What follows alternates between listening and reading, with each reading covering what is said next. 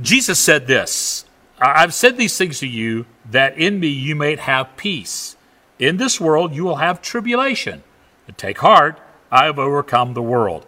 Tribulation is another word for trouble. In this world, you're going to be disappointed. You're going to have conflict. You're going to struggle with your own brokenness. You're going to have trouble. And trouble will lead to disappointment. People are going to disappoint you. Circumstances are going to disappoint you. Your decisions will disappoint you. And you might even feel like God's disappointed you. Well, thanks, Pastor Scott. You set off on a great positive note today. Well, there's hope. And the ending of these Beatitudes talks about the hope of God. Says, I'm going to give you bliss even when you're living in the middle of trouble. I've discovered that the biggest source of my personal disappointment is me. The things I choose, the way I think. My attitude affects my character, which determines my behavior. And my attitude has to be changed that no matter what happens with me, I know that God is in control. Now, here's the reason I struggle. I struggle based on these things. I struggle because I'm entitled, because I'm arrogant, because I'm full of pride. But there's hope in disappointment. Job said this, but man is born to trouble as the sparks fly upward. God knows the reality of this world. He knows the reality of me. He knows the reality of trouble. And his promise that is in the face of disappointment, Jesus is overcoming. Jesus is faithful. There is hope. His name is Jesus. And this morning we're going to dive into this passage, this last bit of the Beatitudes. And I've taught this several times through the years. However, this time is different. It seems the older I get, the more disappointment life seems to serve up. As a young preacher, I would declare that life is hard and life gets harder. So suck it up, buttercup. But now I'm in a place where where sucking it up just ain't getting it done. It's hard. I need hope. I need stability. I need the bliss of God. This world has let me down, and I've let myself down, and I need hope. My relationships have not turned out as I'd hoped they were. I need hope. To quote the great theologian James Taylor, my body's aching and my time is at hand. Well, I don't need a sermon. I need some answers. And I think you're in the same place, that you don't need a sermon. You need the answers to face life's disappointments. I can find God and I can find hope I need. Jesus said this, blessed are you who are persecuted because of righteousness. Now, listen to me. You have no righteousness unless what God has given you through Jesus. So you're righteous because of Jesus, and you're persecuted because of him. For the kingdom of heaven is theirs. You're blessed when they insult you and persecute you and falsely say every kind of evil against you because of me. Be glad and rejoice, because your reward is great in heaven, for that is how they persecuted the prophets who were before you. So let's look at what Jesus says and what the half-brother of Jesus, James, says about changing your attitude, that would be a reptile, attitude, that you're facing the disappointments of life and the challenges of life. Because God wants you to live in his bliss, and that means changing your attitude. Father, thank you for what you're going to say to us this morning. And I pray, Father, as we go through this process of looking at Scripture, that you will help us live life differently. Speak to these people. They need to hear from you and not from me. I thank you for this series that we've been on, these attitudes that we've looked at that are shaping our realities, changing our character, making our behavior look more like you. So help us today, we pray in Christ's name. Amen. Again, I'm going to pause and encourage you, get in a group. You need a group. Form a group where you are. If you're in Nebraska, if you're in Michigan, if you're wherever you are, in Alberta, form a group. Get in a group and enjoy all of this. Remember, this is built upon. Today's Palm Sunday. There'll be no life group this week, but we are going to be providing an online Good Friday experience for you. So I want you to lean in that. If you're local, we have a Good Friday drive-through event. You can read more about that. Sign up for our email. Check our website. Step into a group. And again, thank you for your generosity. Thank you for your giving. You can give now online as an act of worship. Do that for the glory of God. But let's look at these things. Your life matters. That's first of all.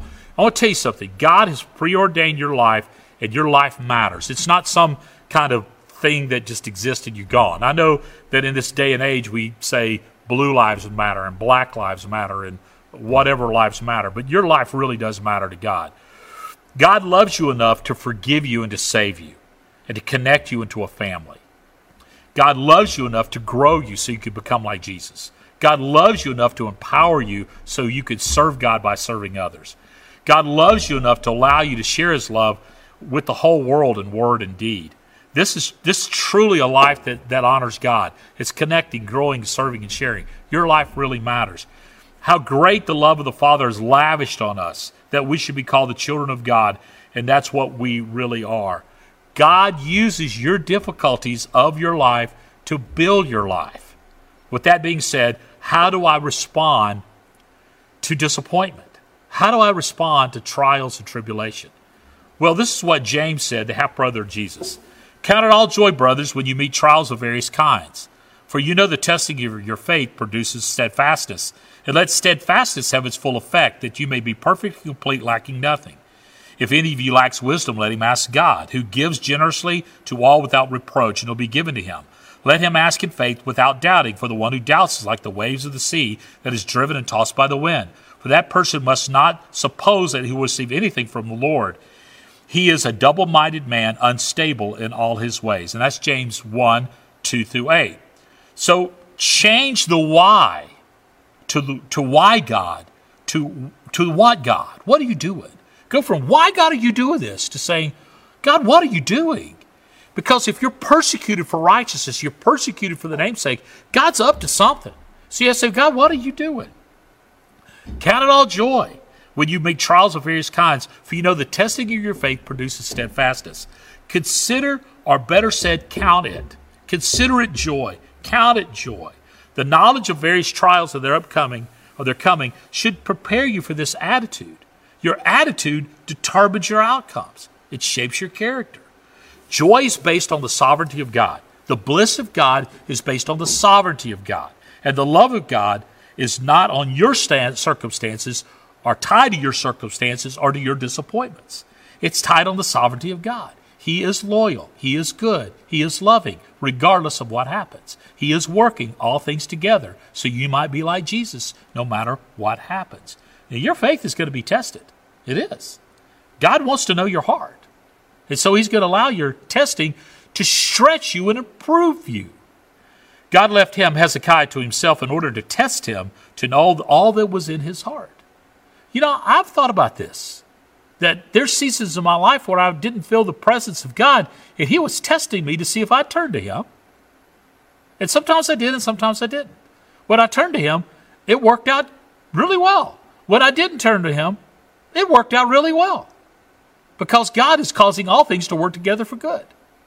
He wants to see my heart is fully shaped on him. He wants me to be desperate for him. Remember we talked about hungering and thirsting for righteousness? Hungering from all the water, hungering for all the food, thirsting for all the water, thirsting for all of God, hungry for all of God. He wants to use the circumstances of our life to drive us to that kind of desperation, all for him. To mourn over our sins, to be humble over our lives, to want spiritual righteousness to be evident in lives, to desire a pure heart, to be a peacemaker and truly love people and pursue peace. God wants us to value his blessing, and he wants to develop your soul, and he wants me to serve others. Wow. So allow God to do his work in you. Don't wring your hands or get mad at God. Allow him to work in you. And let steadfastness have its full effect, James goes on to say, that you may be perfect and complete, lacking in nothing. Steadfastness is really patience, enduring, patience. Patience is not a passive endurance, but the courage to face difficulties and suffering. Patience is a gift from God given through the fire of adversity. The only way God can build patience in your life is for you to go through stuff. You to go through trials. Patience is the key to every other blessing. God will not work through us until he's worked in us, and he will not work in us until we're surrendered to him. You could turn away from him in disappointment, or you could turn to him in surrender and find his bliss. Look at this process. God works in you in salvation. He works in you in salvation. He works in you for sanctification, in other words, making you like Jesus. Then he works through you for ministry. So often I've seen unbelievers lock themselves in the isolation of the prison of pride and disappointment and fail to live in the openness of community, thus leveraging their trials for a ministry to others. Your mess, your misery becomes your ministry. Your mess becomes your message. God never wastes a hurt or a disappointment. He leverages it. So God tests us to bring out our faith. Satan tempts us to bring out our worst. God tests us to bring out our best. The full effect of patience is hope and joy, our bliss of God in the Holy Spirit. We live in God's bliss in spite of persecution. Okay, so what do I do? Ask God to help you. Ask him to help you. If any of you lack wisdom, let him ask God, who gives generously to all without reproach, and will be given to him. But let him ask in faith, with no doubting. For the one who doubts is like the waves of the sea that's driven and tossed by the wind. For that person must not suppose that he will receive anything from the Lord. He's a double-minded man, unstable in all his ways. Ask God to give you wisdom for the lessons to be learned and the truth to be shared and the ministry to be delivered. Ask him. The law of the repeat. God is in perfection, and so God will allow you to repeat things over and over and over till you learn to be perfected through it. If you find yourself making the same bad decisions or repeating the same sinful patterns, God's trying to teach perfection that you may change it. God will let you go through something again and again and again and again until you get it right. Pay attention to get it right. I suffer for being double-minded. I think this and I think this. I want this and I want this. I need God to help me with my unbelief. And he will. He will. God gives me wisdom without judging my motives. Why? Because when you get godly wisdoms, your motives are going to be right. When he changes my attitude, my character is shaped and my behavior is different. That's the way God works. God gives us, first of all, the wisdom to trust in him. That's the first step. The fear of the Lord is the beginning of wisdom, to trust in him. Instability and immaturity, they go hand in hand. God wants to grow me up in him so I can have a stable mind, a mature mind, not a double-minded mind. Now I'm going to end this, and this is short, but I think it's a good short Sunday. I've said these things to you, Jesus said, that in me you might have peace. In this world you will have tribulation. Take heart, I've overcome the world. I don't know what you're going through right now. I don't know. I know what I'm going through. And I've decided to trust in Jesus. There was a season of my life where Tara and I lost everything we owned. Everything. Our house, our savings, everything. 2 kids in college. We were completely bankrupt. I remember driving down a canopy road in Tallahassee, Florida, tears streaming down my eyes, and said, God, I don't care what you do. I'm going to serve you. I don't care what you do. I'm going to serve you. In the middle of that season of terrible trial, as Tara and I were hoping and trusting in the Lord, there was this church in Calgary, Alberta, Canada, that was considering me to be their pastor. In spite of me being a dumpster fire, they called me as their pastor. And God delivered us to Canada, where we had an incredible ministry. And I love those Canadians still so much. And if you're a Canadian listening today, I love you. And I realized during that trial, God was saying, Scott, are you really going to trust me? Because, Bubba, I'm about to take you out of Florida and put you into Canada. You're going to need a jacket. You're going to have to start wearing socks. So all of those things, the adjustment of life. But you know what we found in Canada? Love, restoration, hope, loving people, incredible ministry opportunities, the richness of life, restoration of finances. God did it all there. Because in the middle of the trial, we turned and trust in Jesus. And since that time, there's been other trials. Tara and I have to turn and trust Jesus. We have to hold on to him because there's no other way to live, y'all.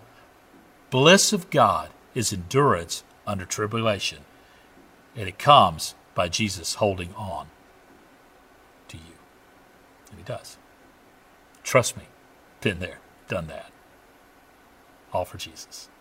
Let's pray. Father, thank you for how pointed and good your word is, and how on this Palm Sunday we can realize that you are entering into our lives as the Prince of Peace. And I pray, oh God, that we will be different, that we will have the attitude of Jesus, that we'll mourn over our sinfulness and desire a pure heart and live no matter what the circumstances of life bring us.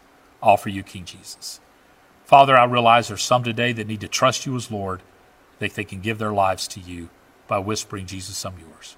Father, I realize there's some right now that are going through amazing, hard, difficult trials, sickness, divorce, discouragement, rebellious children, financial ruin. Oh God, I pray you show yourself strong to them and let them find your bliss and a way through their troubles as they hold on to you. And help us to hold on to each other, Father, to live in biblical community that makes life rich. And I pray this in your Son's strong name. Amen. I want to conclude by giving you a challenge. We talk about life groups because you need a life group. Life is hard and it's not meant to live alone. You need to get involved. You need to get plugged in. Don't just be a watcher, be an engager and live all for Jesus. And remember, I love you.